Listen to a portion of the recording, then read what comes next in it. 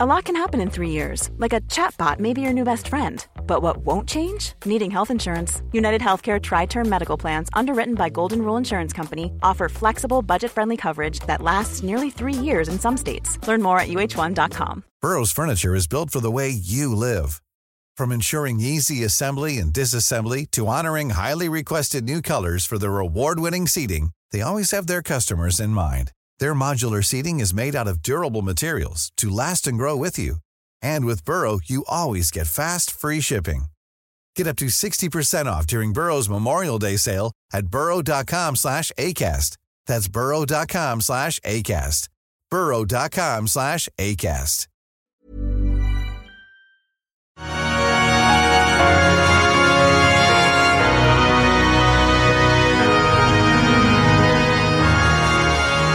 Welcome to Music in My Life with me, Laura Wright, the show where we talk about the music we love so much, our relationship with that music and the role it plays in our life. What is it about music that taps into our emotions, and why does it make us feel a certain way?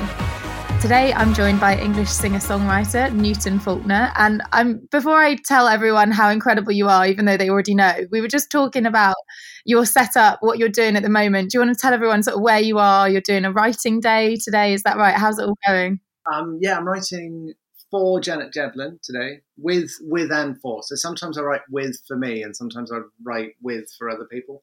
But this is one that, this stuff will be for her to do with whatever she chooses. And I'm also building the setup for the next tour.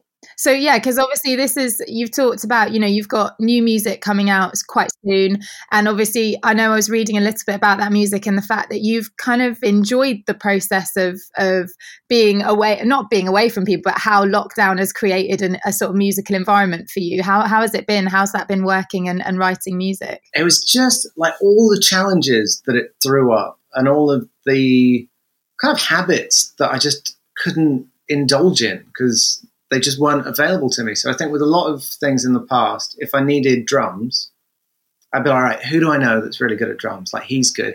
He's probably better for this.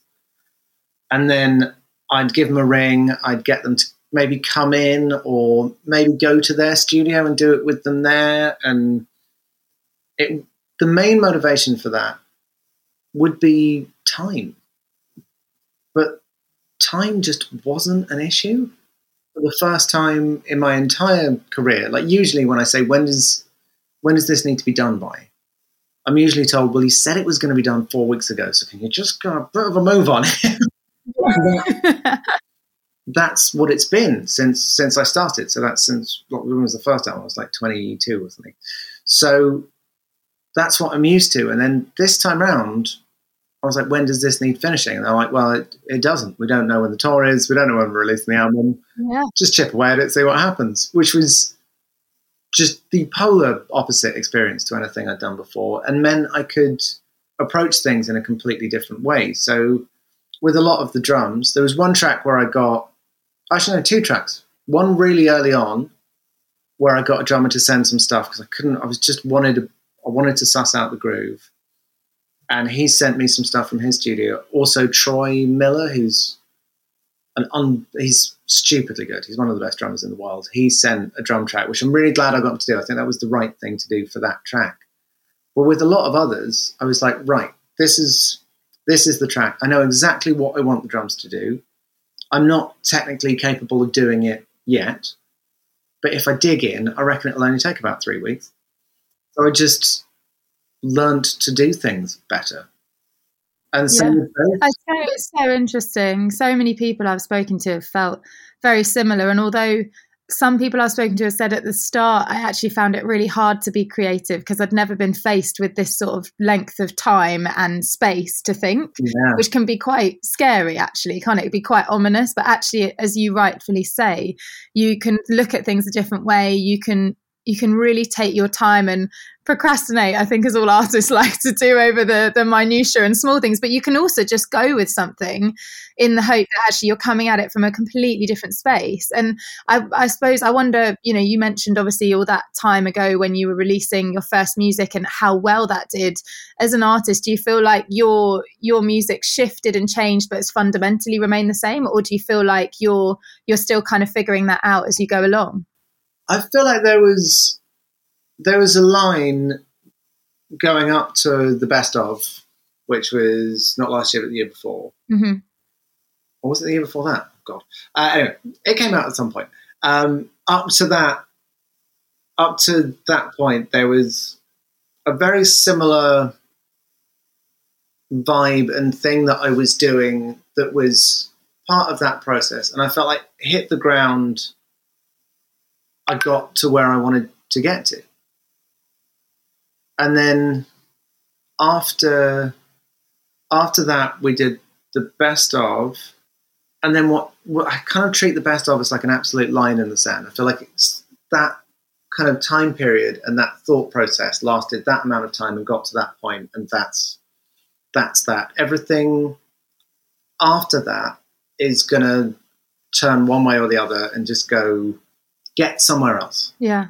And definitely took off any of the kind of, and they're quite self-imposed in some ways, parameters in terms of what I thought I was allowed to do musically. Mm-hmm.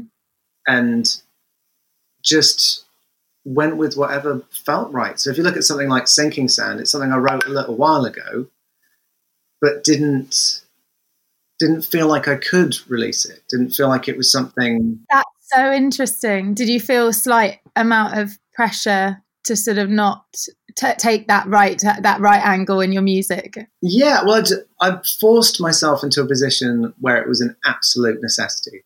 And that was something on purpose that I did to myself.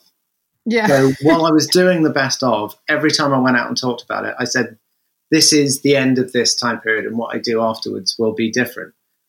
It's terrifying. It was a totally terrifying thing to do to myself, because I'd gone out and I'd told every journalist in the country that the next thing I did was going to be different, which is pretty full on kind of mental setup for the album. But then I think it had to be. I think I'd done everything I could do with that process. And then moving forwards, I was playing a huge amount more electric. I'd got way more into production stuff than I had done before. I got to the point where I was actually producing singles, which I'd never done before. I couldn't even dream of doing that but the first track I ever produced was Long Shot on my third album.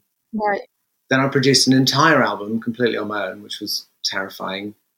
And then kind of went on to do other things and work. Like I worked with a few other people on Human Love, which was very big, very kind of very electronic, especially like drum wise, loads of drums, endless drums. I was using a lot of stuff that's used for film and computer game soundtrack. It's almost quite not cinematic, but expansive. Yeah, expansive and kind of tribal, and it had a thing to it that was great. And then I felt like each thing was kind of like a piece of the puzzle. So it was like when I was doing Studio Zoo, I really learned how I liked to record my guitar and voice. And the only way to really get into that was to do a whole album of just that, which is exactly what I did. Mm-hmm. And that was amazing, because then I could take that and add things to it, which is what I did with Human Love. And that was maybe went too far the other way. So I think it was kind of too production led, and there wasn't as much emphasis on the writing, and vocally it was kind of just whatever happened. I don't really remember thinking about the vocals on that album, because it was more about the vocal production than the individual vocals themselves. And does that go back to what you were saying actually before we started recording, but that sort of thing where you wanted to get those three things to the same level, right? Yeah, no, it definitely, well, it all mixes in together. So when I was about 19, I set myself the challenge of trying to, because obviously I started out as an instrumental guitarist. So then after that, when I started writing, I wanted to get my writing on the same level as the playing. Mm. And then I started singing, and I wanted to get the singing on the same level as both of those. And even with those three things, I kept myself very busy for a very long time. Because with each little leap in any one of them, you have to go back and grab something else and yank it up. So if I felt like my playing was falling behind, I'd really dig into playing. Like I'd do nothing but play guitar for a few months if possible, and then get that up and then go back to writing and singing again. And vocally, I've covered loads of ground over the years. I've probably put more time into singing than I have playing now. But I think it's a much harder instrument to really get a grasp of, because it is like a guitar. You can see it; it's there. You can go over and do the things, and you can really feel when you're doing it wrong. Whereas vocally, you can do stuff that feels great until you try and do it for an entire tour and completely destroy yourself. Absolutely. And also I think the emotional side of it, you know, it shows in your voice, you know, from the word go. And that's actually, I wanted to ask you that, you know, looking forward to, obviously, and I'm sure you've been asked this question before, but when you're going to be out on stage next, you're going to be touring, you know, new music. And what do you think it's going to feel like? Is it, because I know I did my first performance in front of a live audience very recently, and it was quite terrifying, I'll be honest. How do you think you're going to feel? Well, I've done one socially distanced tour so far. I did that a couple of weeks ago. Okay, and what was it like? Like, what were people like? What was the environment like? How did you feel afterwards? It's really interesting. You get two different types of people that ask two completely different kind of leaning questions. So, if someone's not a performer, they just ask, "Oh, it must have been amazing and incredible to get back out there." And then if it's someone that's already done a socially distanced tour, they're like, "Oh, I see you did a socially distanced tour. Are you all right?" Are you all right? Because it is weird. Because it's very weird. I was playing venues that I did sold out. I mean, they were still quite small when they were completely packed. So going back like a good 7 or 8 years, but I'm doing the same venues with less than 15% of the capacity in them. And that's weird. That's a weird thing to do. And it's very hard not to look at as some kind of failure on my part, even though I'm 100% aware of the actual situation. But there's a bit of my brain that was like, there is an entire empty row in row 4. What did I do wrong to deserve this slight? What did I do wrong? Yeah, what have I done? Yeah, it was very strange. And the biggest difference was with the actual social distancing, so the space between people, there comes a lack of anonymity, which is what crowds need to not feel like they're being watched, which is a huge part of what's happening when you're playing live.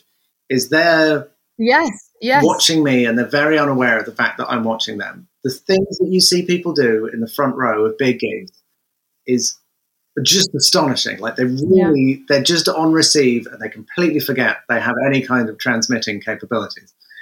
And I have to say, being in the classical world, it's much less interesting sometimes what you see. Maybe you see someone have a hanky or something, you know, out their top pocket, but that's about it. So, no, you see people do all kinds of stuff. They just completely forget. But I think it's partly because everyone's crammed in as well. So if people are like squished in, they forget that I can still see individual people. Yeah, and it's crazy. But having that completely taken out of the equation, especially with the way that I communicate with crowds and the way that I try and get them involved, and there's loads of crowd participation. I'm very much kind of working with them to create the actual gig. And that is hard when you've got, I think the smallest gig was like 60 people.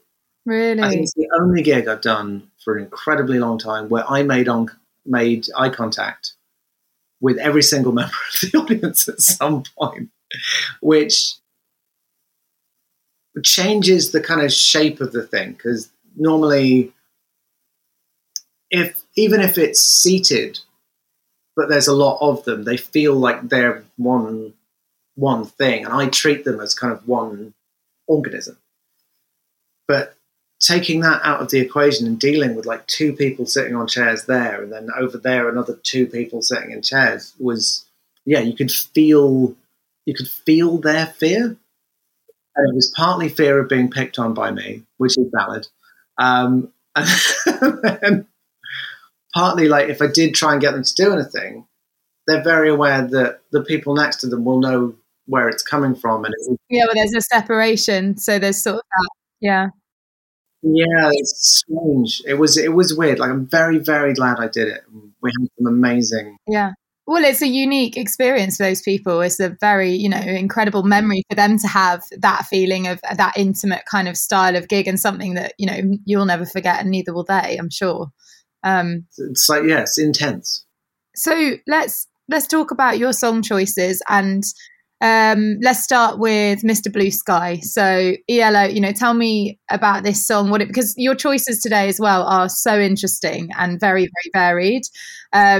And it's always such a little window into someone's world and someone's life as to what kind of music makes them tick. But tell me for you what this song is about and kind of what it references in life. It's one of the first songs I remember getting into as a child. So I think my parents had an amazing record collection. They were always playing stuff, and there'd be stuff. And I think at one point my dad kind of took me to one side and was like, I'm going to play you this. This is one of my favorite songs ever. And he had it on vinyl. He had the classic one with the big spaceship on the front. Can't remember the name of the album. I think it's Into the Blue, but I'm not sure. And he made me look at the sleeve, and it was like, I just remember it was such a kind of fully rounded experience. And it's still like, I can't hear it without instantly seeing my dad playing it to me. Really? And it's one of my earliest kind of musical memory songs. And it just, I don't know. It's one of those songs that is impossible not to enjoy, because it's just stupidly happy and brilliant. Yeah, there's loads of polls they've done that says it's like one of the happiest songs out there. Genuinely, people say that it lifts them. Yeah, that, and maybe Shake It Off. Shake It Off. Yeah, got to be up there. And then I've played it to my son, and my son sings along, and it's kind of one of those ones that just feels like it's always kind of been there for me. Yeah. And it was one of the first things, and I remember as I got into music, I started analysing it more and was like, hang on, this is really clever. Yeah, that's what I was going to ask. I was like, now that you're playing it to your son, do you now sort of, and I know this is almost a frustrating thing as a musician, but do you sort of break it down a bit musically and go, oh, okay, I'm hearing this? Oh, completely. No, I've analysed, stolen, grabbed all kinds of bits of it and fiddle with it. It's just, it's very much part of how I enjoy music now. That is a weird thing, because I remember, like, if I'm downstairs in the kitchen, like tidying up or cooking, I tend not to listen to stuff, especially if I've been doing music all day. Yeah, I just want to put on Rick and Morty or something stupid. I love Rick and Morty. Just pop it on and just kind of zone out in a visual way. Honestly, Nita, so if you ask my husband what I do, and it literally is exactly that, I'm like, put something with bright colours that's a cartoon in front of me. I don't even want to take it in, but I just need something that's like white noise. And that's kind of what I crave, whereas my fiance is a casting director, and she wants to put on loud music and dance around the kitchen. Right. And it's always a bit of like, this is really hurting my brain. Yeah, this is really intense for me. All I can hear is the hi-hat that they've used, and I can hear the reverbs, and I know which reverbs they are. I'm just going to turn my aircon off. It's just started leaking. It does that. Yeah, of course. Oh, no. Hang on. 2 seconds. I just had to move the bucket. Sorry. It's a classic recording studio thing as well, when you're like, can we turn that off while we're recording? Is it all right? Yeah, it'll be fine. Just... Well, you can keep an eye on it while we have a listen to some of Mr. Blue Sky now. So here we go. Here's ELO, Mr. Blue Sky. Welcome to the human race. A separation, Mr. Blue Sky's up there waiting. Yesterday is the day we waited for. Oh, Mr. Blue Sky, please tell us why you had to hide away for so long. Where did we go wrong? Hey there, Mr. Blue, it's a place to be with you. So good. As you said, from the album Out of the Blue, released 1977. And also, I can't believe ELO never won a Grammy. No, and then they did, Jeff Lynne and Richard Tandy performed the song with Ed Sheeran at the Grammy Awards in 2015. And apparently it was like the most Shazammed song that there's ever been. Like, so people obviously know this song, but they don't know who it's by or, you know, how to find it, which is so interesting. So it's one of those where I reckon even maybe 5 years ago, if you'd have asked me, I'd go, I know it. I don't know who it's by. I don't know what it is about that kind of iconic music. We don't necessarily look into who it's written by. It's just always been there, maybe. Yeah, who was the other? There's a Paul McCartney and I can't remember. It was like a massive rapper that he did a track with, and loads of people were getting involved. Be like, who's that old guy? He's quite good. It's like, wow. Really? I bet he hated that as well. Must have done. Yeah, it was brutal. Yeah, that is so brutal, isn't it? Oh no.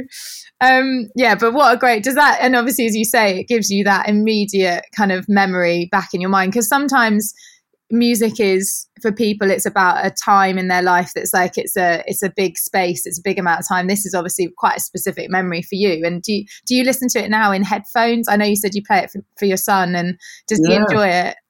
Yeah, I've got it on vinyl downstairs. So you'd play it out loud when you're listening to it. It's not something you kind of listen by yourself alone.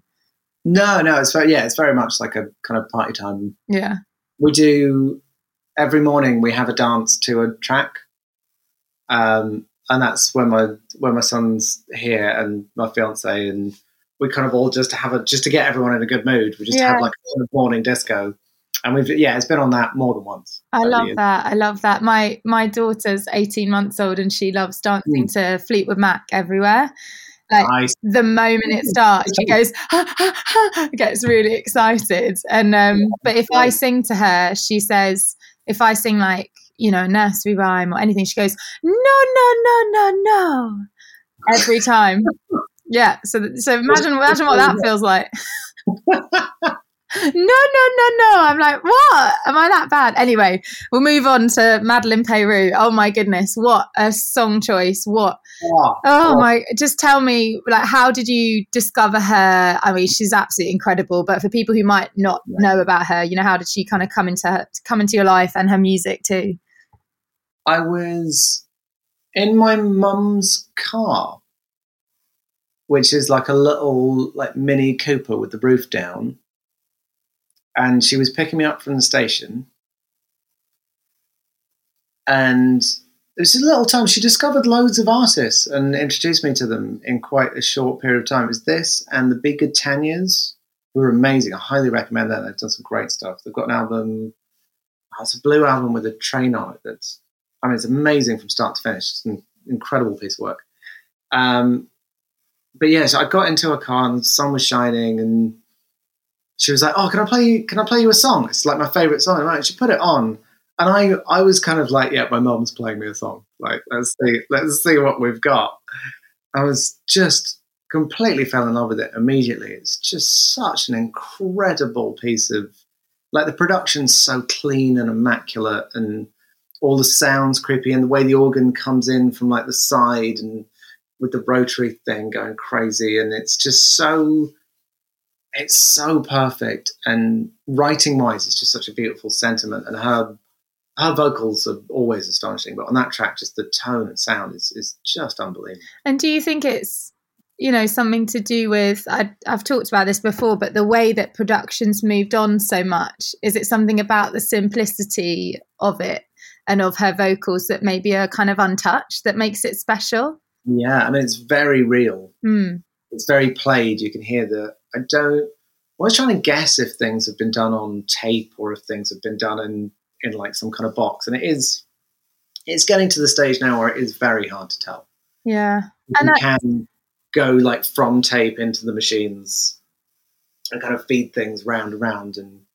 But it feels very analog. I feel like that's something about jazz, though, that is always, like you say, it's been rehearsed, it's been played live over and over again. It's just, it just sits in a space and it's just finished, you know, it's there, and that's how it will always be. Yeah. That's a beautiful thing. It's such a beautiful piece of music. And I know it, but I don't know it well. And I listened to it like 4 or 5 times when I knew. Yeah. So this is so nice. Go back to the beginning. The one thing I haven't checked is who wrote it. I think it might be a Bob Dylan song. I think you're right. And I think also I was really interested in her story of how she kind of found music, because it seems like she found music in a very real way as well, just by bringing people together and playing music for the love of it. So I think that kind of translates into when you hear her sing it in this track as well. It's very playful, and she's really, you can tell she's just completely kind of free in there. The way she moves the way she moves vocally and rhythmically is just amazing. It is beautiful. You know, so I've seen her live a couple of times. Let's what was that like? Amazing. Was it? Ridiculous. Yeah, again, very purposely stripped back and simple. I think the lights were it was literally just a light. I don't remember it changing. It was just like one light on all of them, and then they just did what they did. Isn't that crazy though? Because you compare that to something like a Super Bowl halftime performance of, you know, and the insane production, which is just ridiculous. And it is insane. Just the fact that people can sing when they dance like that, I think to me is quite incredible, to actually make a sound at the same time as doing all these other things. But then both have their place. I don't know how people do that. I had a friend that was a tech on the Pink tour. And I was like, how was it? He's like, she is like just amazing. I have no idea. Like, she's upside down. She's furiously dancing and spinning around and still singing, and no one really understands how. Yeah. And at the end, you just get a. You're like, come on, guys! I've just done the splits. Anyway, let's have a listen to some of Madeleine Peyroux, who I don't think will be doing that kind of workout on stage. But I can't see her going in that direction. No, I don't think so. That would be a severe right angle, as we say. So let's listen to Lonesome When You Go. Can't remember what I'm thinking of. You might be spoiling me too much love.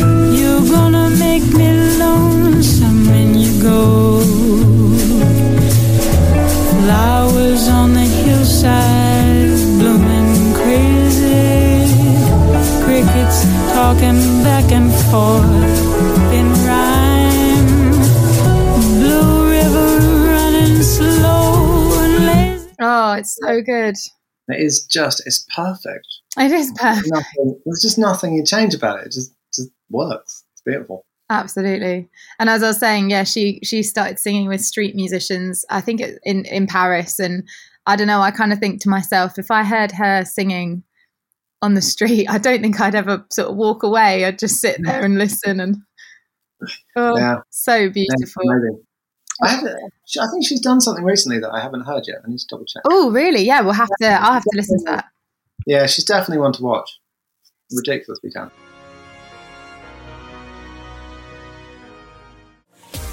If you like this podcast, then why not check out one of our other amazing Create podcasts?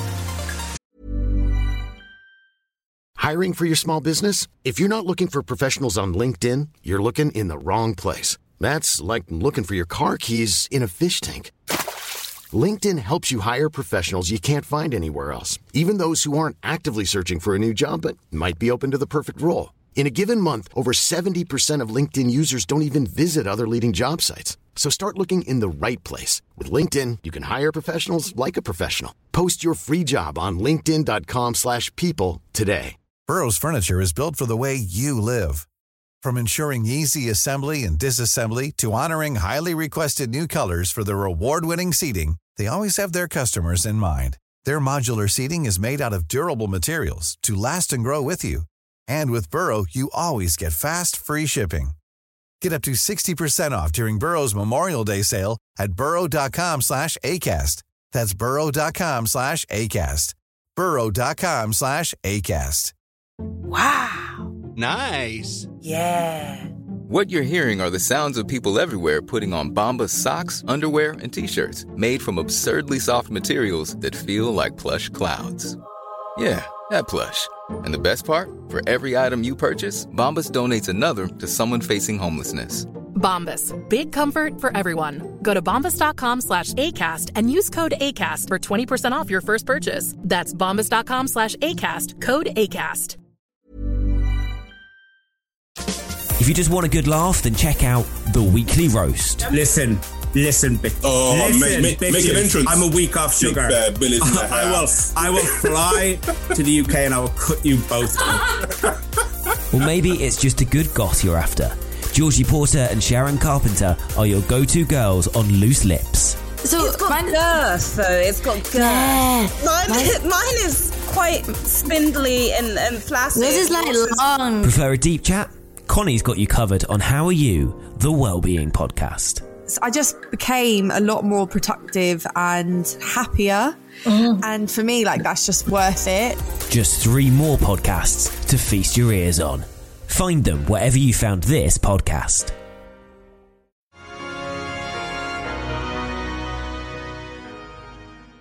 So let's move on to something completely different. Let's talk about Mongolian folk music. Talking about Mongolian folk music. I've done a bit of research on this because I had no idea, but I really think you should probably explain, what this song means to you and what it's all about. You'd never ask. This is, I think it was between albums a while ago, I went on a very purposeful hunt for things that I hadn't heard before. Right. And I dug around like crazy in the weirdest corners of music I could find. And one of my favorite things I came across was the album This Track's Off by Hong Jai. And is that how you say it? I'm really glad you said it before I had to introduce it. I have no idea, to be honest. No, I like it. Let's go with it. I think I heard them say it because I found some videos and stuff, and it's pretty out there. In fact, there's a video of them in Amsterdam. It's amazing because it's so out of place. And I found this. Yeah, this album's quite folk. They've actually gone really heavy. They've gone quite rock, haven't they? Now they've gone quite rock. They've also. When I first came across them, I think it had literally like less than 1,000 plays. And I was like, this is amazing. Why has this got less than 1,000 plays? Everyone should listen to this, and just told everyone that they had. And then, now it's millions and millions. And then one of the biggest bands kind of in that area. And it's a mixture of, there's a few that, obviously the instrumentation is instruments that I don't even know the names of. There's lots of very, very unique kind of bespoke Mongolian folk instruments that have a unique sound and things. That's mixed with kind of steel string acoustic guitars. There's usually a banjo kicking around somewhere, and I've definitely heard stuff that I do recognize, but it's mixed with all these other things. One of the other things that is fascinating is because the language is, the intonation changes the meaning of words. Okay. So if a word goes down, it means something different to if it goes up. And there's another amazing track off this album called Flowers, which I highly recommend checking out. Okay. Sounds like the beginning of like a Tarantino film. It's got this weird kind of super cool vibe about it. It's an awesome track. But so that leads to some really interesting moments where the vocal just goes down or up, and you're like, why would you do that? That's amazing. But with this track, I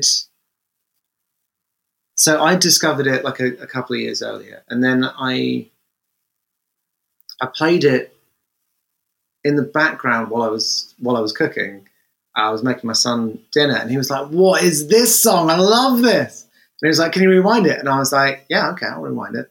He was tiny at the time as well. Sorry, he's 10 now, so that was him now. At the time, I don't think he could entirely talk. Yeah. But he definitely wanted to hear it again. So we were around it, and then he was like, "This is my favorite song." It was my favourite song. And then it's probably my proudest moment as a father at that point. I've had better ones since.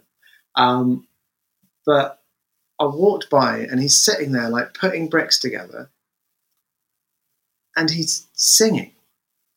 He's singing this song, which is in, I don't even know what language it's in. It's similar to Mandarin. Yeah, but I think they use Mongolian and Mandarin, like a mixture. Mongolian, Mandarin. So, and he's there in his tiny little baby voice going, and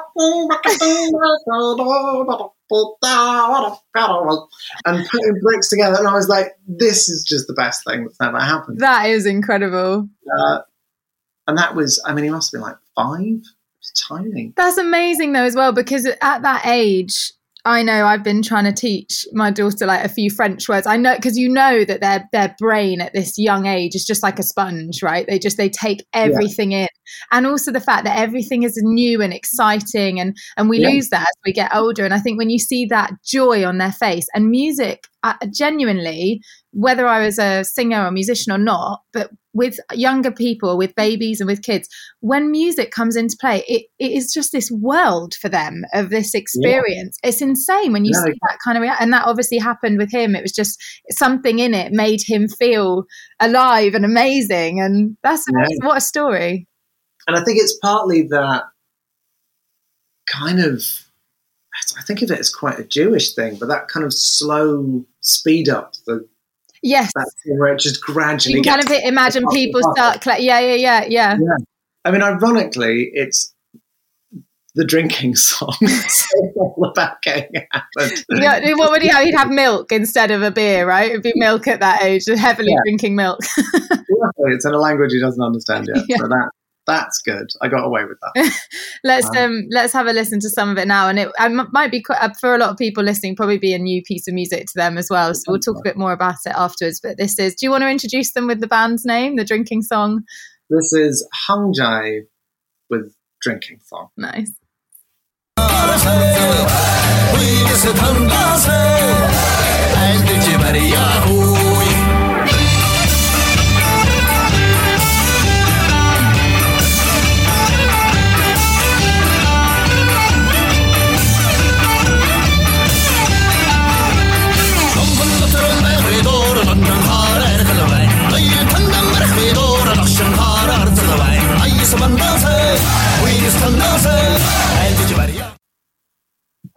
So good. So I think you were completely right in the sense that they, when I was reading about the band, they use banjos, and the reason they use them allegedly is so that they create that sort of seamless sound into the modern world of instruments compared to the more traditional ones that we don't recognize. And they use Mongolian, Mandarin, and a lot of the stuff that they sing about is, like you say, that's obviously a drinking song, but a lot of it is that traditional folk kind of sound where it's about the landscape, isn't it? It's about sort of that folklore and the environment that they're in. And I think they're massive now. There's an amazing one that's just about horses. Is there? Later on, but I've never got it translated because I thought I love this, and it's happened before when I was listening to quite a lot of dance hall at one point, and then I was really enjoying it just rhythmically. I was like, this is so clever and just cool and seamless and just loads of good stuff. And then after listening to it for a little while, I started understanding what they were saying. Yeah. And it was at that point that I had to stop listening to it because the content was not okay. Oh, and this is really interesting because obviously part of my kind of singing world and classical music is always to translate it. It's always to know what you're singing about. And so it's so much of it is in a different language. But I agree with you. Actually, pieces of music I've fallen in love with, when I've translated them into English, I've gone, oh. Yeah. Just I don't really love singing it as much anymore. Yeah, it's a weird one. So with this, I've actually never translated any of the lyrics. I'm just left. Sorry, this whole studio. Everything's falling apart. That was an amazing thing. That was a digital trumpet. Yeah. Oh my God. Yeah, I've never seen anything like that. I know, it's out of batteries at the moment, but it is. You can do some crazy stuff with that. That makes trumpet sounds. Well, it's a saxophone, so it was a digital horn. I mean, it's not really anything. Okay. But yeah, you blow it and you can play it. You can use it to control other things. I did blow a bass line once, but let's not go into that. That's amazing. So you can use that like you'd use a keyboard to write in something. Yeah. Yeah. Everyone needs an electric horn instrument. There we go. There's your soundbite for the podcast. Everyone. Okay. Anyway, on to your last choice. So this is, I know from obviously, doing my research that this is probably a very special piece of music. Deep down, Eric Roche, tell me about obviously your experience. He was one of your guitar teachers, right? When you were learning. Probably still my biggest musical influence in terms of how he taught people to approach music. So there's obviously like loads of technical stuff, which was the kind of physicality and the theory, which is one part of doing music. And there's a lot of people that get very good technically, and you're like, oh, that's so clever and so cool, but it doesn't make you feel anything. And that's the most important bit. And it's not about playing really fast. It's not about being really clever. It's about communicating ideas. And it's quite easy to get caught up in the technical side of things, which I definitely have done in the past. I've written like pieces of guitar music, which are basically just to make they're almost like exercises. But it's having something to say, and it's having an idea behind what you're doing. And it's communication. That is the most, like any style, any type of music, it's about communicating ideas. And I feel that's what he really instilled in me when he was teaching me. And I still very much try and carry that through everything that I do, and not get caught up in doing like just production or any of the other kind of multiple things I have to do. At the moment, I'm arranging stuff for tour, and that's unbelievably technically challenging in terms of the setup I'm trying to use, and I'm trying to trigger samplers, trigger analog instruments to run sequences from the MIDI from a loop pedal, and like all of that. But all of that is to accurately, why can't I say that word? Anyway, accurately communicate ideas, and that's the thing that he instilled in me the most. And the idea behind this piece of music, which he played me just to me on my own in between classes, and it was just after his daughter had been born, and it was basically how his daughter being born made him feel in music, is the most beautiful thing ever. Yeah. And I think, I'm not going to say anything else. I think we should just have a listen to some of it, because that's such a beautiful story. So let's have a listen now. Here it comes.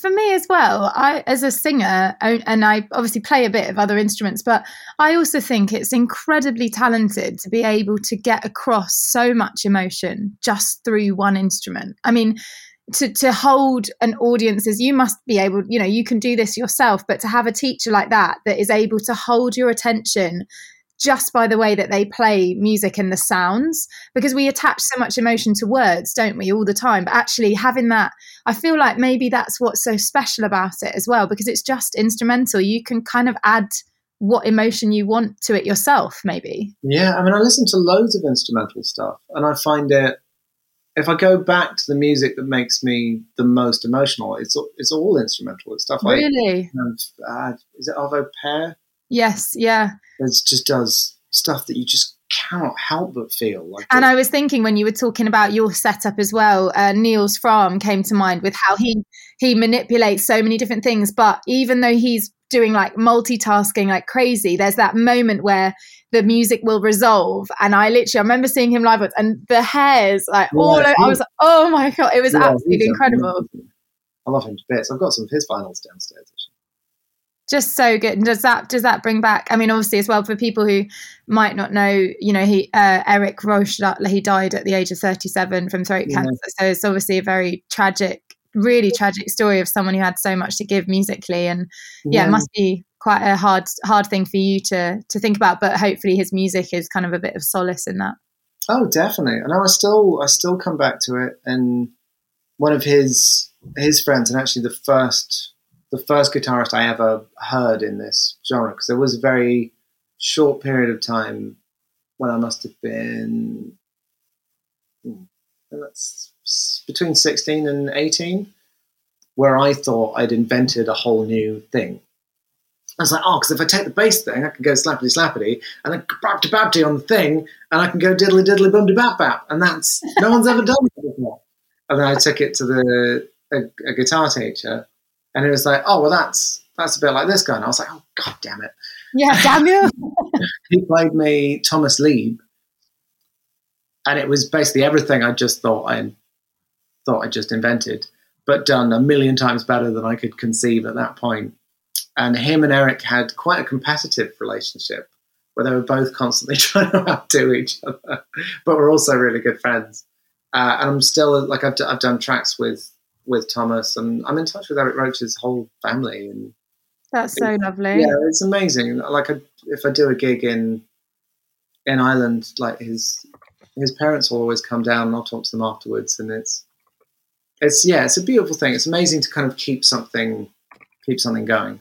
Yeah, and is that, you know, would you play some of his music when you're doing a live show as well, or is it something that you keep in a box in a special place? Yeah, I never have. I think that would hit me really hard. Yeah, because I wrote a song just about him on the second album. That's right. You did like a kind of dedicated piece of music. Yeah, which I tried to play live, I think 3 or 4 times, and did not get to the end of. Really? I can't do it. I just can't. Wow. There's a few. It's not the end. I've written quite a few things that I actually just can't do because I don't. Yeah, I do. Like, I write about real things and real feelings, and if it's like a happy thing, that's great. And sometimes you do write stuff because it's what you need to hear. Mm-hmm. It's a bit like the advice you give to other people is usually the advice that you actually need. Yeah, you should take yourself. Yeah, but can't for whatever reason. And there's a lot of that. There's quite a few songs that I can't do. I can't get there. But that's, that's also something that maybe they're not meant to be played just yet for people to hear, and maybe they are something that's for you, and it's a process. And that's the beautiful thing about music, isn't it? It has a place. Every piece of music has a place and a time, and for it's different for every person as well. I know there's one song I know I can't sing, but I didn't write it, so I imagine that's very different when it's come from a place of, right from the heart. Yeah, you kind of go. Yeah, I mean, I'm very much. I take the kind of acting bit of singing quite seriously. Mm-hmm. I think it's, again, comes back to it being about communication and not about just doing technical things in time and in tune. Yeah, definitely. And I think to actually communicate the ideas that you were feeling when you were writing it, I do try and almost like kind of method sing to a certain point, kind of really put myself back in that place. Mm. And it's definitely hard at times. It's definitely things that I kind of get to the end and have to take like a quick moment and be like, okay, I made it to the end of the song. I just need to recenter, sort myself out. Just give me a second, guys. I'll be back. I'll be right back. I know, I agree with you completely. And I know that from when I've sung something that's in a different language, it's, you know, you've kind of done a good job if someone says, I had no idea what you were singing about, but it was brilliant and I felt something, you know. Yeah, I mean, and you're like, great, I got across an emotion, you know, that I was trying to say, even though it was in a different language for them. Yeah, of course. Yeah, definitely. Okay, so this is where I make a song suggestion for you at the end of the podcast. And it was very difficult because I think there's a lot of, rightfully so, a lot of emotion attached to each one of these songs we talked about. And they're all so, they're so different, but there's definitely a thread that runs through. But I definitely wasn't going to choose like a guitarist to play you, because I think that would just be, I don't know. I am not an expert. I don't know enough, and I'm not going to claim to be in any way. But I am going to play you something that is what I think is beautiful music and something that is done in a very unique way. And I think that's something that you do so well. And it's two artists coming together. It's Yo-Yo Ma, who's a cellist, and Chris Botti, who's the most insane trumpeter. I mean, and the sounds that they make from their instruments are amazing, but I never expected them to sound like this when they worked together. And it's a piece of music by Ennio Morricone. You'll know it. It's a cinematic piece of music, Cinema Paradiso. But I've never heard an arrangement like this. So you have to promise me you'll listen to the whole thing afterwards. I'm going to write it down. Yeah, but we only have obviously like a little section to play now. But let's have a listen to it. There's a jazz element I feel like might connect with you. There's, I don't know. Let's have a listen. You can tell me if I'm barking up the wrong tree or not. Here it comes.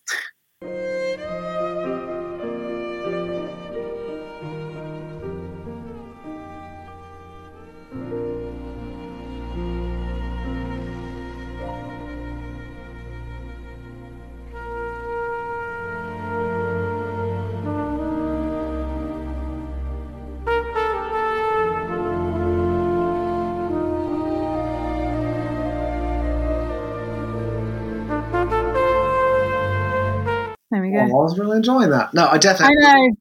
I'm going to write it down, so I definitely remember it. Yeah, have a listen to the whole thing, and it's a live version, so I don't think they've recorded it either. So it's one of those moments that I feel like it's only ever going to happen once, and it just worked in that moment. And I just thought it was an interesting reference to what we're talking about with Madeleine Peyroux, and yeah, definitely. And a cello is a stringed instrument, so we sort of got a type of, and there is another song that I'll send you to listen to that I was thinking about, to do with the drinking song, which is a piece of folk music I love, but I haven't got it with me right now, but I'll send it to you. It's definitely a vibe that is worth listening to. Newton, thank you so much. It's been such a pleasure to talk to. Oh, it's been lovely. And I'll definitely check that out. Sounds amazing. Yeah, I do, definitely. And I wish you obviously all the best of luck with the new album, new music, performing people without row 4 being empty next time. Yes, that would be nice.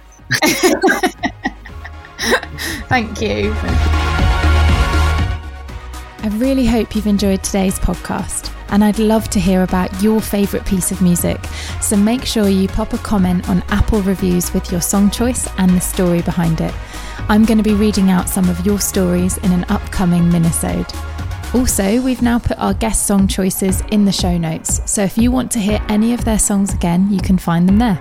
Thanks so much, guys, and see you next time.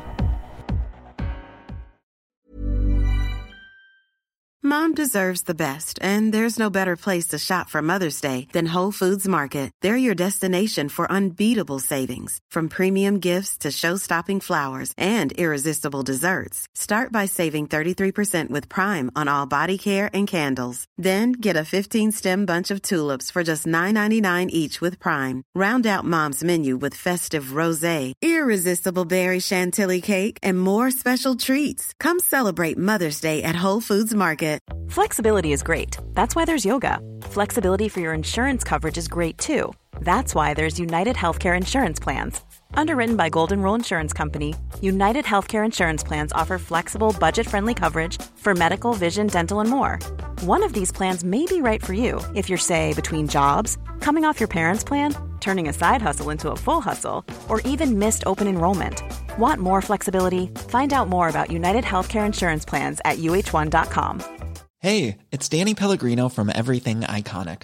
Ready to upgrade your style game without blowing your budget? Check out Quince. They've got all the good stuff, shirts and polos, activewear, and fine leather goods, all at 50 to 80% less than other high-end brands. And the best part? They're all about safe, ethical, and responsible manufacturing. Get that luxury vibe without the luxury price tag. Hit up quince.com/upgrade for free shipping and 365-day returns on your next order. That's quince.com/upgrade.